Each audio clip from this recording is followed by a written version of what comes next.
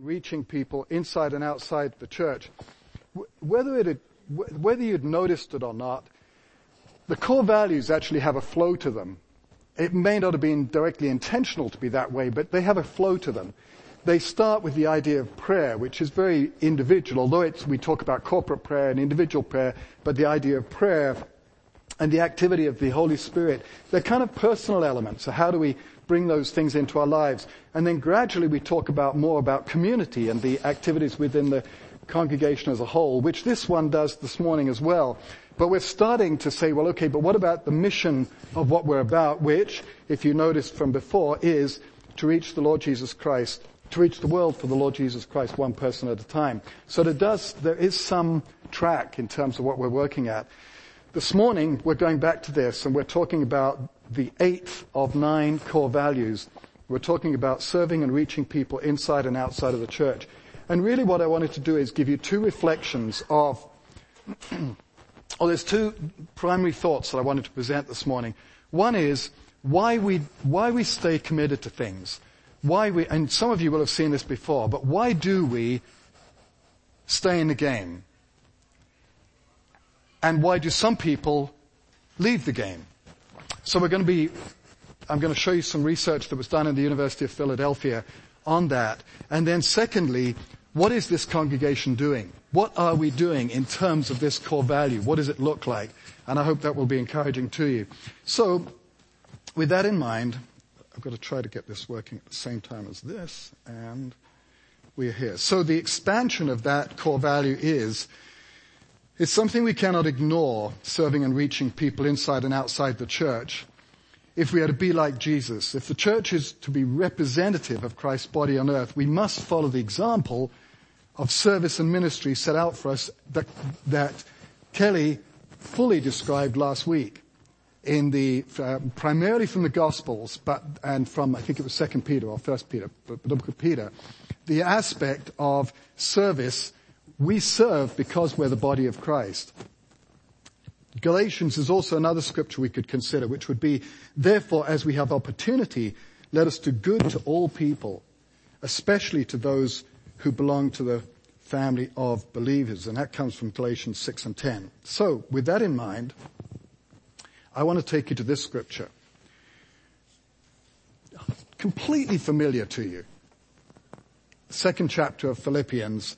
But it describes Jesus this way, who being in the very nature God, did not consider equality with God something to be used to his own advantage, but rather he made himself nothing by taking the very nature of a servant.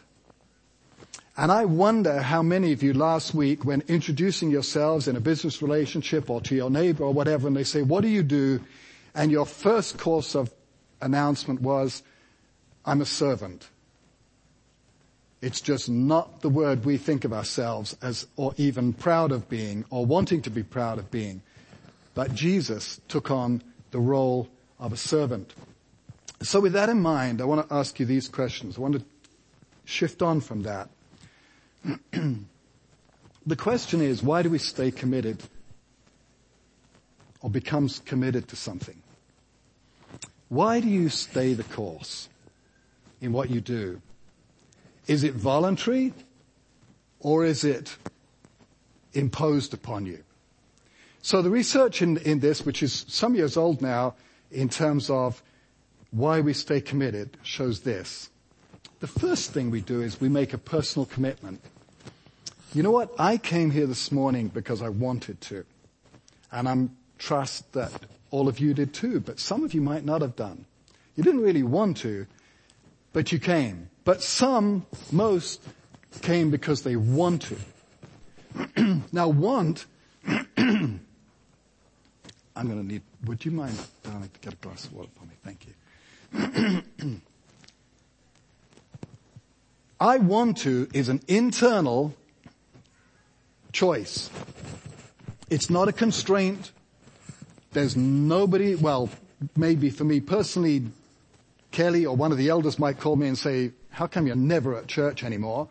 But let's work on the basis that I am here on a voluntary base. I want to be. It's an internal choice. If Patty wasn't here, I would be here. If she wanted to come, she would be here. It's on her own volition. Well, why? Why is this internal choice exercised to the church? Well, first of all, the person, is that big enough? Yeah, it is big enough. Okay. So I come because I want to, because I love Jesus.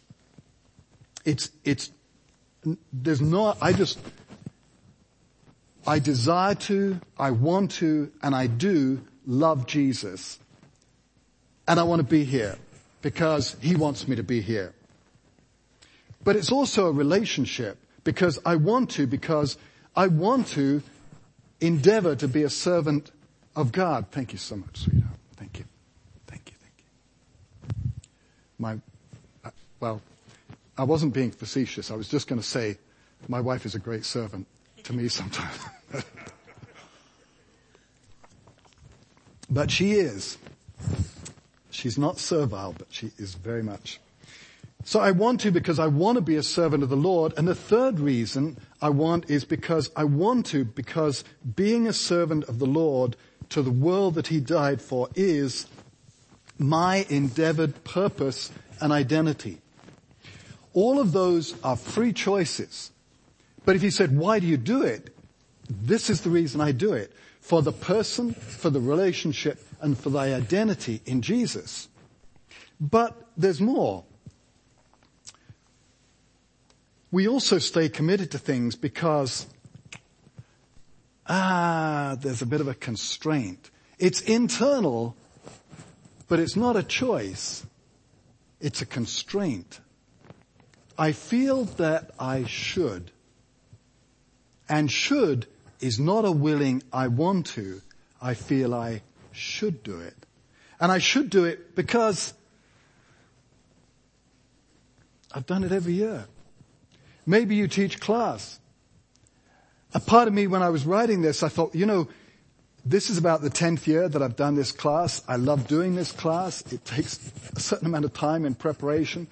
And I was trying to ask myself, do I do it because I think I should do it? Or because I want to do it? How about you in the ministries that you engage in?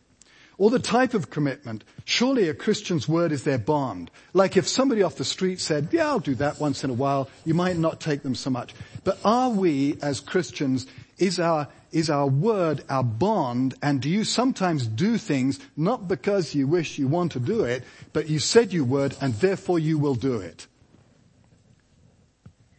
I know that there's times I do. I cannot get out. I am compelled to even do things I don't want to do. Why? Because I gave my word. So I am constrained. Or the person. You see, I kind of like Bob and Susie, and I just think that I should. I don't want to let the side down. So I participate in the ministry. But then there's another one. You see, sometimes we get committed to things, or we commit to things in a structural commitment. And a structural commitment is external, and I have to do it. There is an obligation to what I'm going to be doing, and I can't get out of it. So, for example, I may have made not so much in a ministry like this, but I put too much into it. I put my whole life into this church. I'm not going to give it up now because I've just given it all. I've made an irretrievable investment. I don't like it anymore. I don't want it anymore. But I've got to keep going. That's not a very healthy commitment, but we have commitments like that. I cannot deal with the social reaction, the peer pressure of what is expected of me. If I don't show up, maybe one or two of you are going to be phoning me saying, Kevin, where are you? Where's your family? Why aren't you there? And I don't want to have to answer all those questions, so I'll just keep coming. I'll hang around, put my face on, everything's fine. It's just too difficult to end, so I keep doing it. I can't find somebody to replace me. There's nobody who'll pick up the ball. I got to keep doing this thing. I certainly don't want to be doing it, but I am externally constrained in what I'm doing. And lastly, and perhaps the most important, so how many of you have seen me present this before? Some of you must remember it. No? Somebody. Nicola. You did. Did you put your hand up or were you scratching your head? You remember? This is right out of your field, you and Heather, and so the study that was done and why people became committed. But this came out of a marriage course, and this last one is the foundation of all commitments that gets breached. You can have broken all the rest. You can completely hate what you're doing. You could hate your partner. You could want out in every single way of the word. But there is no AAA. But if a AAA shows up on the doorstep, it takes that long to break the commitment. Why? Because now there's an available, acceptable alternative. And we can do the same thing in church. You see, we keep doing what we're doing because, well, we really don't have any alternatives. But what if I gave you an alternative? What if you got a chance to take a job elsewhere? And you say, great, I can get out of here. But we do it with ministry. We do it with many of the things that we do. And so we have this, we should have, these three commitment levels. We have the personal, we have the moral, and we have the structural. In our Christian lives, what we have to endeavor to do is find ourselves in I want to. As I'm going to get to in a few moments, do we wait or are we compelled in the things that we do? So we move on. Reaching the world for the Lord Jesus Christ, one person at a time. So are we kind of a watering can to the congregation? Remember what the core value is. The core value is ministry. Are we watering as we go through this life, or are we taking from it? And so we might ask ourselves this: are you a volunteer or are you a recruit? One freely offers to take part in an enterprise or to undertake the task. The other one is enlisted, conscripted, drafted. Do we wait, even as church members, even in an environment where we desire to serve, do we still want that tap on the shoulder? This concept of shoulder tapping, it's extraordinary in Alberta. I mean, and any of you who are in business to try to bring people into conferences or anything like that, Edmonton is way better than Calgary at signing up quicker. Calgarians, this is a very broad statement, but the reality is Calgarians like to wait till the last minute. So are you a last minute Calgarian? Are you a last minute servant that you need to be asked? Or are you tired of trying to be doing something and offering and finding places in which to serve? Are we volunteers or are we recruits? I have to keep this going because I don't have this. As you can appreciate, it's a different program and I can't print out well. It prints out differently. So the question is, what can I do? What can you do? Remember, we're talking about ministry service. What can you do within the congregation? And so I want to introduce you now. You might say, well, I don't really know what goes on in this congregation. I know Kelly gets up sometimes and he tells us this and he tells us that, but I don't know. And maybe we've got 3 ministers, one staff member. What do they do all day? I mean, truly, what do they do? And what happens in this congregation if you want to be a person that participates? And so I want you to look at the apples on the tree.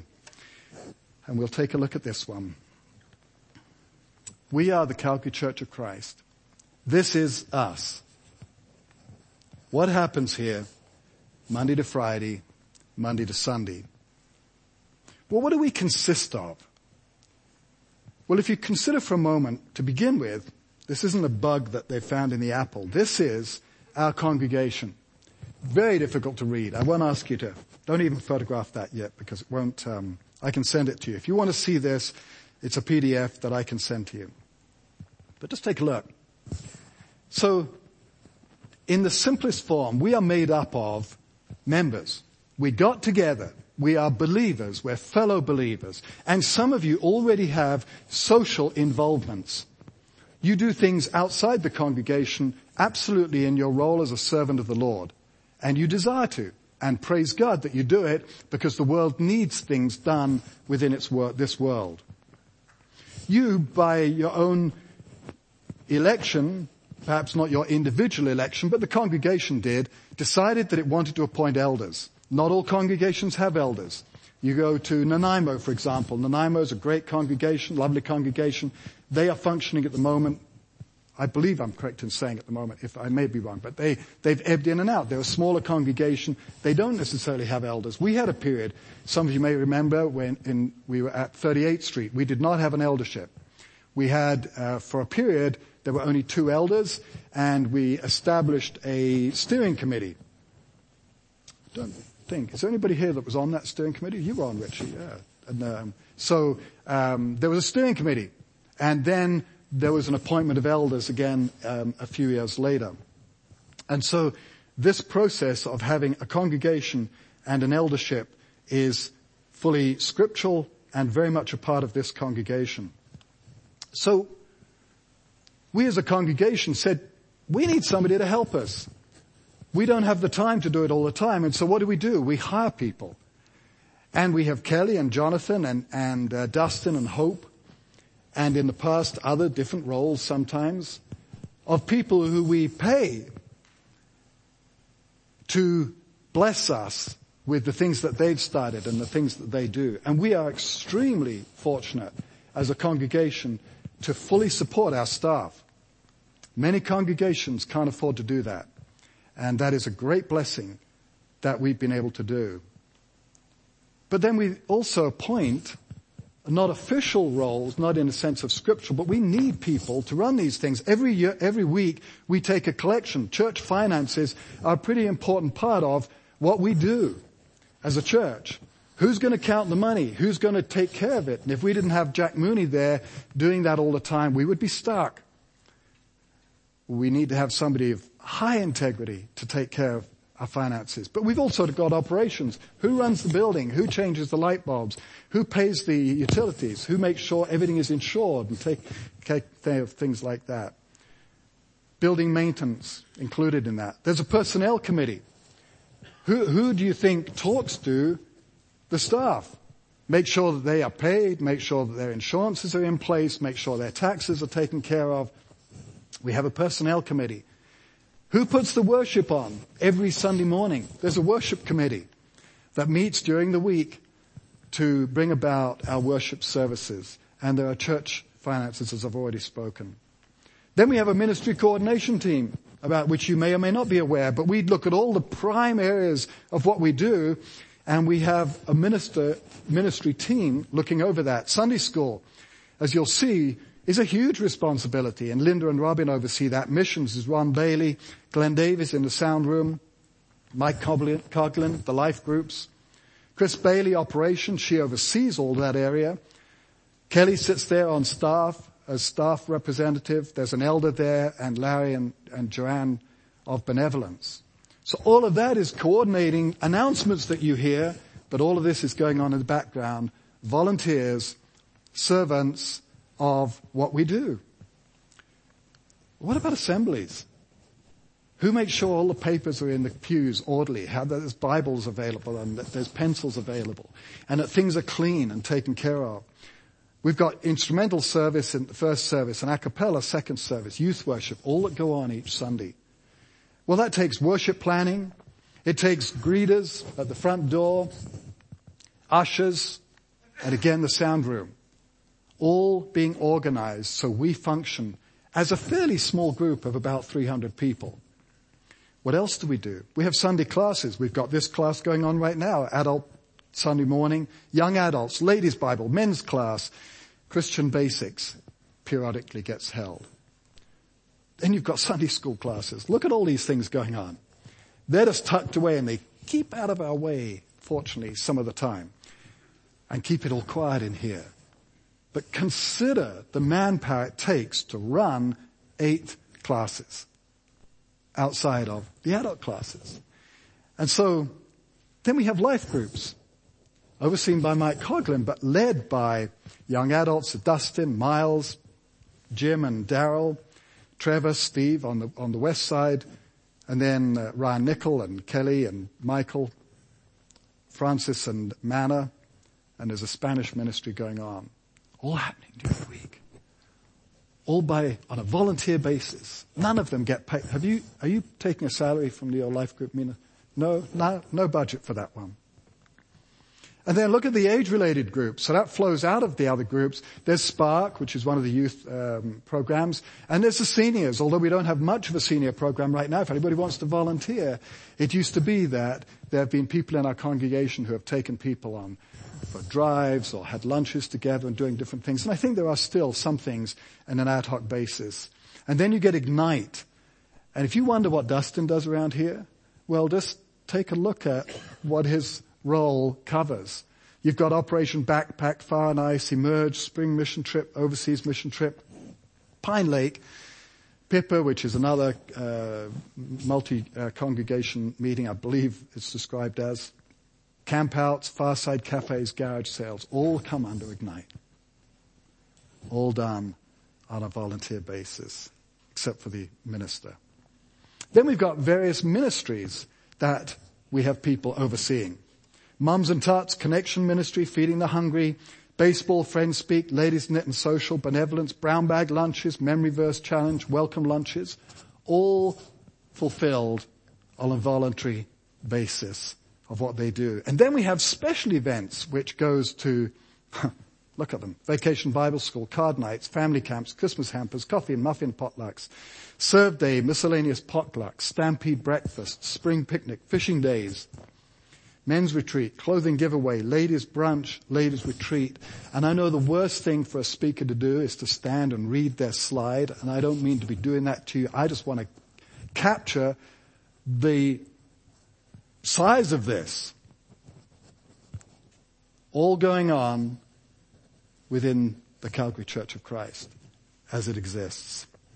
And lastly, we have support of our missionaries. And we support people, if you don't know, if you're visiting us, we support people in Honduras, Ukraine, Lloydminster, Zambia, India, Estonia, Zimbabwe. Plug for next week, we're going to have Jay Don here, who'll be speaking to us. He and his wife are people we've supported for years in the Ukraine. He comes through every year.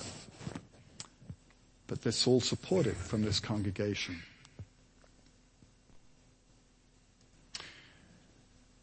So, it begs the question again to ask, well, no, I want to get one. This one. So what can I do? Are you fitted in the best role? If you're already involved in ministries, are you in the best role for you? Or were you recruited and didn't have a good excuse quick enough at your lips, and you're now doing it for the last 5 years and you don't feel qualified to be doing it? Are you qualified? Are you fulfilling your desire to God through Jesus? That you want to do it. People, I'm at an age now, and some of you too, and I find that the word retirement is so much on my colleagues' lips. Like, you hardly go to a meeting anytime, and with a group of people like me, and the word retirement doesn't come up somewhere. But I was thinking, why retire? Like, what is this idea of retirement? What if Bill's there. Bill, without putting you on the spot, how old are you? 83 years old. How old is Warren Buffett? How old is Warren Buffett? Yeah, he's mid-80s. I think he might be 86, but he's in his 80s. You may not have quite as much money as Warren Buffett. Bill still works. No, he doesn't. He's not doing 40 hours a week, 50 hours a year. 50. You've got it. But the point is, but he still works. He's got a mindset to work.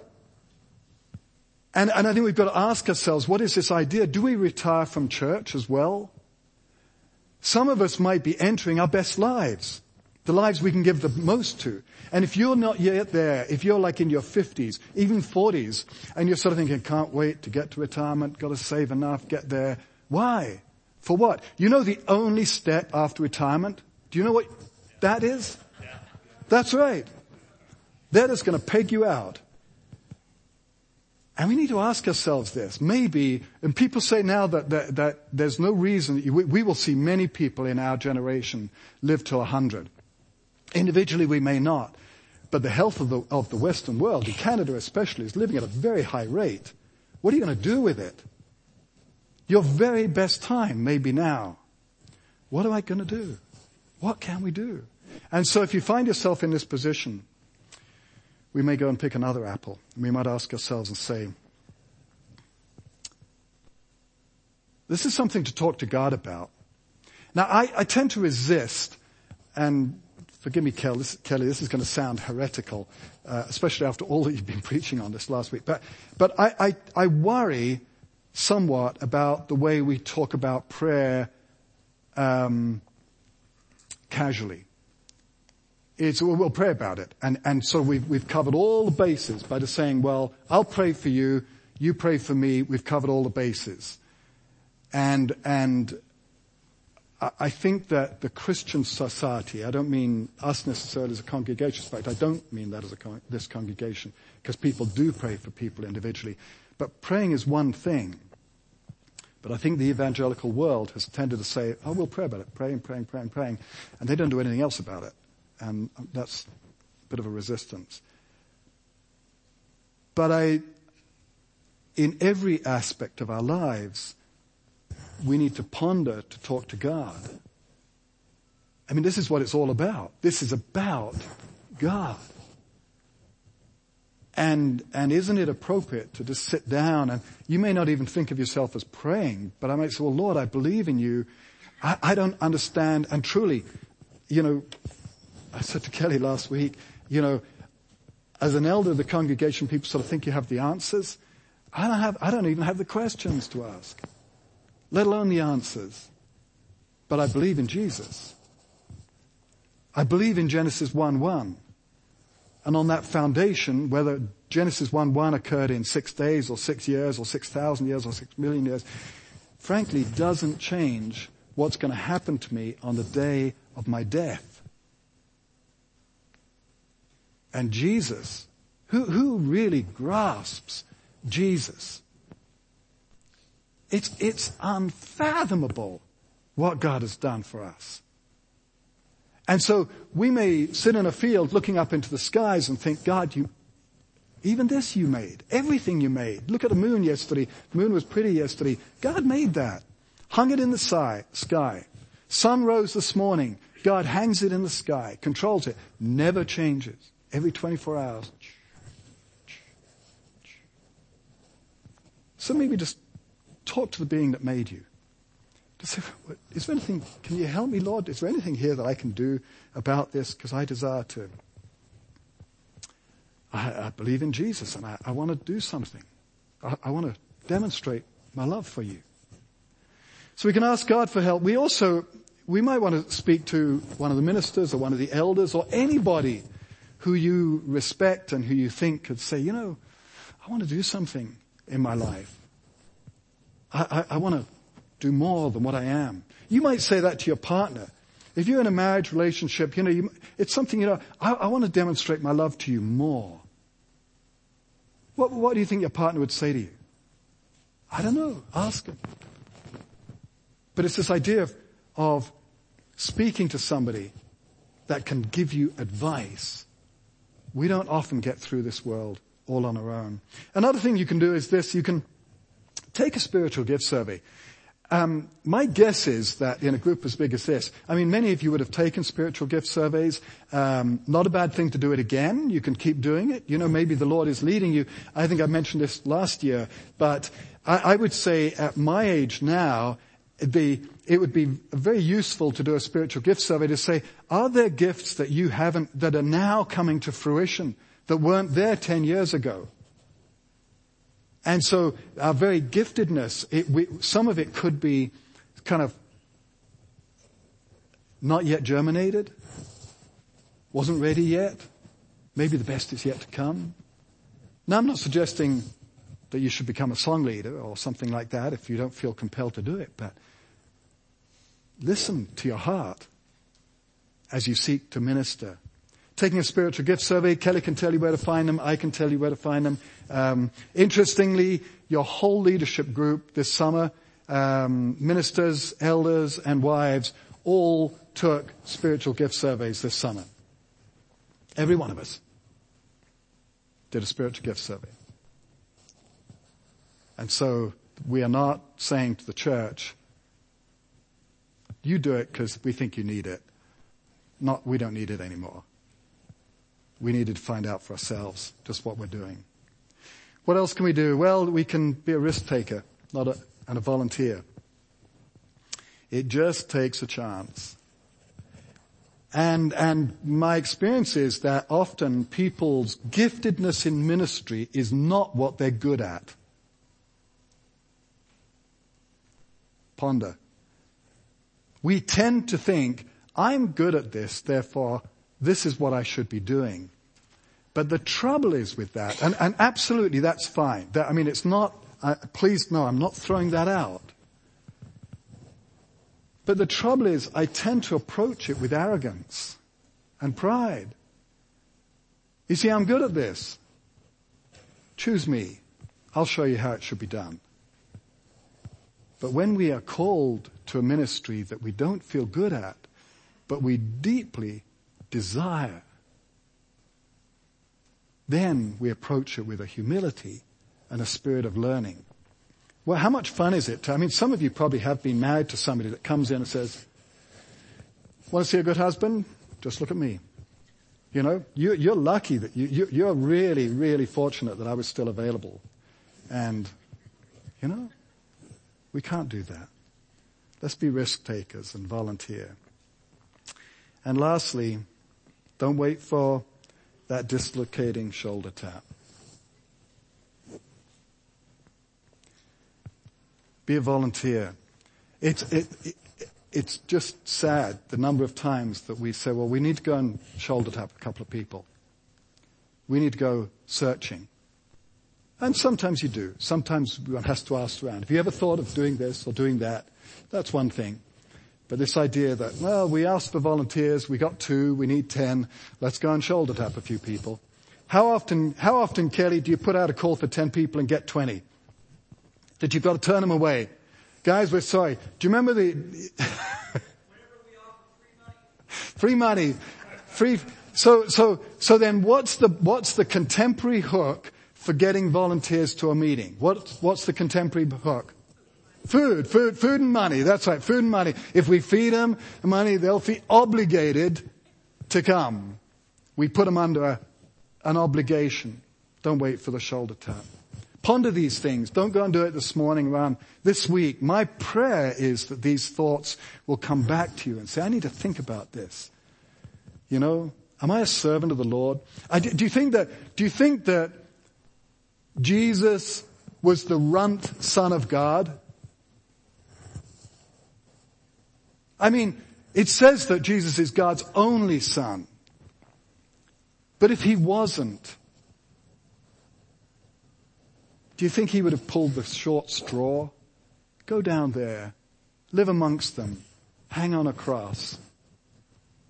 I don't think so. I don't think God needed to any more than, what do we know about the relationship between God and Jesus, truly? But Jesus came, and he came as a servant. So, with that in mind, we seek to reach the world for the Lord Jesus Christ, one person at a time, which is the mission of this congregation. And next week, we're going to take that and we're going to take it literally, because we're going to talk about reaching to the world.